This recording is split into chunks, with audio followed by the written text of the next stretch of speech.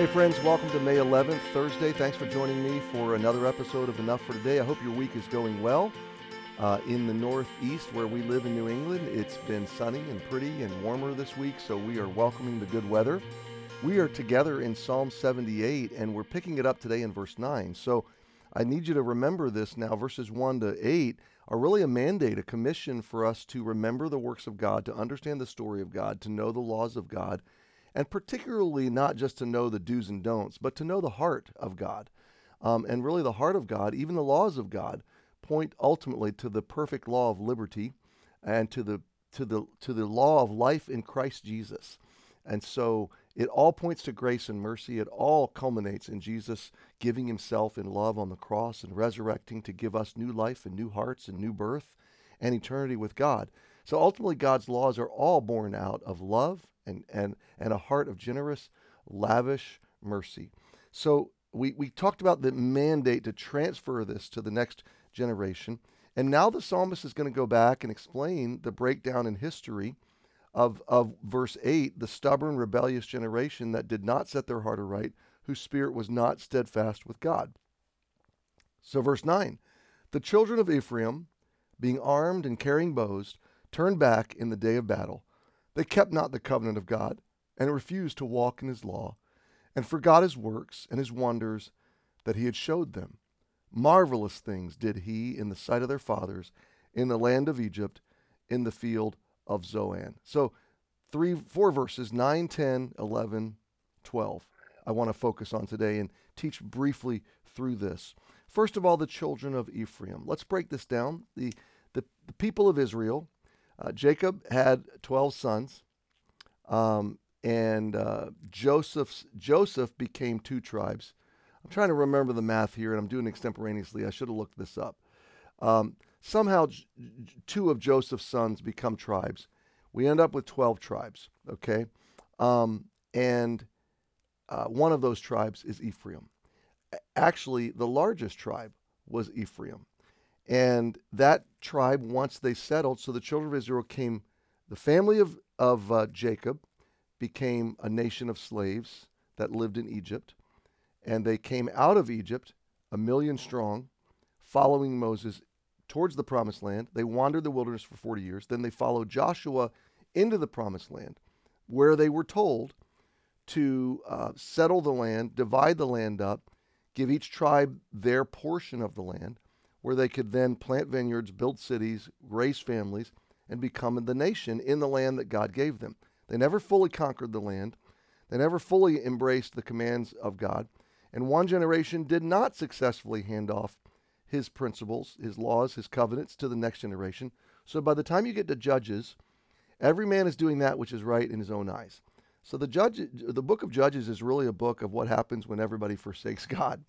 Well, during this period of Judges, God's presence was set up. The capital, you could say, the capital city was Shiloh, which is located in Ephraim, in the inheritance, in the portion of land where the tribe of Ephraim was. Now, this land is just north of the city of Jerusalem, and it's a large region which in the New Testament is called Samaria. So Shiloh, for 290-something years, hundreds of years, it may be 390-something years, I'm trying to extemporaneously recall, but for the first several hundred years of Israel's history, Shiloh was the capital of the region. Joshua, this is where the tribes came together and divided up the land. This is where they set up the tabernacle and the Ark of the Covenant, so God's presence was dwelling here. You'll remember by the time we get to 1 Samuel, the nation has gone away from God, and Eli the priest is superintending at Shiloh, but his sons are committing fornication and extortion and violating the very tabernacle that represented the presence of God. So God condemned essentially Shiloh, and the Philistines captured the Ark of the Covenant, and they lost the battle to Israel lost the battle to the Philistines, and we go into this dark period of time prior to the reign of Saul and David and the period of the kings. Now, I'm telling you all this history. It's all important. So you have then Saul becomes king. The nation demands a king. Samuel the prophet kind of holds the nation together for a short season, but then they demand a king. Saul is crowned king. He becomes prideful, self-destructs. David then, God's chosen, man after God's own heart, from the shepherd fields to the kingdom. And David becomes a king that leads the nation, the whole nation, to follow God, all 12 tribes. And there's kind of a national revival, and it's a wonderful time of renewal and experiencing a blessing and victory, really, in the grace of God. God protects the nation and does great things. Well, Solomon grows up with a mixed heart and not quite the relationship or covenant kind of steadfastness that his father had. So under Solomon, he gives way to his lust and his love for women and his love for pleasure and folly. You can read about that in his story, but also in his chronicles in Ecclesiastes. He gave his heart to know folly and foolishness. And so by the end of his reign, he's a megalomaniac. He's a terrible oppressor.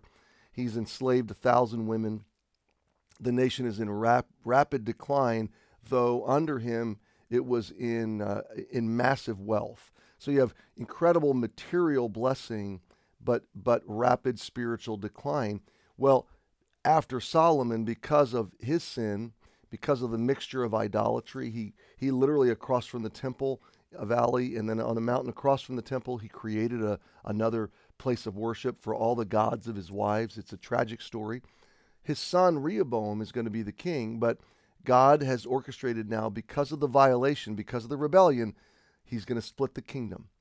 And Israel becomes essentially a civil war kind of, and becomes two nations, a northern kingdom and a southern kingdom.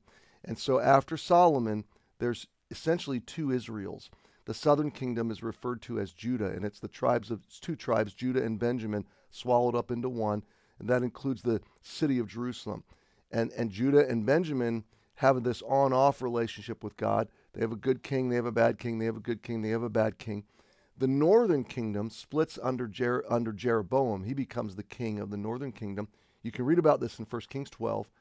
Jeroboam is told by God, if you'll stay in covenant relationship with me, I'll bless your kingdom. I'll raise you up as a king, and we'll go forward together. Jeroboam led the nation, at that split, led the nation to rebel against God.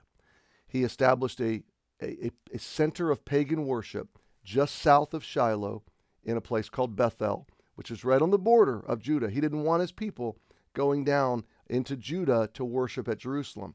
So he set up a worship place, a fake tabernacle, a fake temple, a fake pagan altar, and said, this is now our God. And he set one up in the northern city of Dan. You can go there today. If you ever go to Israel with us, which we'd love to have you come with us, we go to both these locations, Bethel and Dan, and we see these pagan places of worship. I stood there several months ago on a number of different occasions this past year. I've stood at the mound, the altar remains, the outline remains of where Jeroboam set up this pagan center of worship, both in Bethel and in Dan. So here's the point, and I'm sorry I've taken so long to explain all this, but Ephraim is that northern tribe.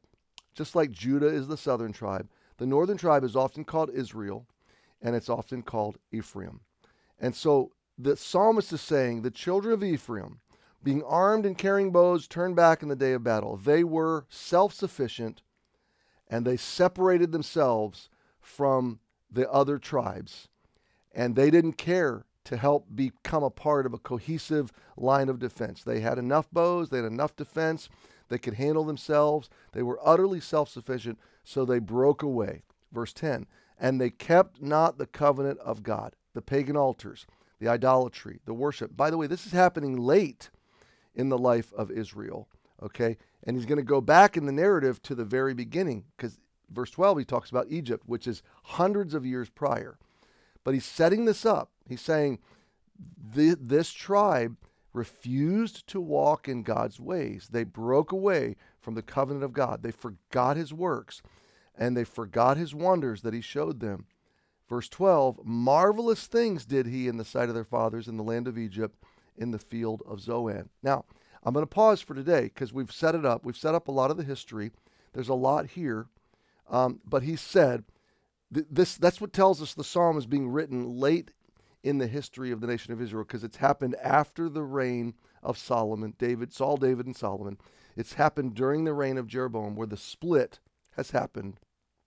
And the psalmist is going to now diagnose, how did we get here? And he's going to go back and talk about the trail of sin and rebellion and regret that led them to where they are. What's one of the big takeaways? One of the big takeaways, my friend, is if you have been away from God, and if you're in a place where things have come undone around you, it may not simply be just circumstantial, or bad luck or fate, or it could be that we get ourselves into a place we feel far from God because we've followed down a path of rebellion. Now, the answer is repentance. The answer is turn back to the heart of God. Come back into his covenant. Come back into a steadfast relationship with him. Let him revive you. Let him renew you. Let him reclaim you. Be reconciled to God. That is what the work of Jesus made possible. But this tribe, these northern tribes, would not have it. They were utterly self-sufficient. They wanted their autonomy. My friend, it's a dangerous thing. It's a dangerous thing to step away from God and say, I can handle this. I've got it. It will lead to a place of regret. So we're going to find out how we got here tomorrow and the days ahead. So happy Thursday.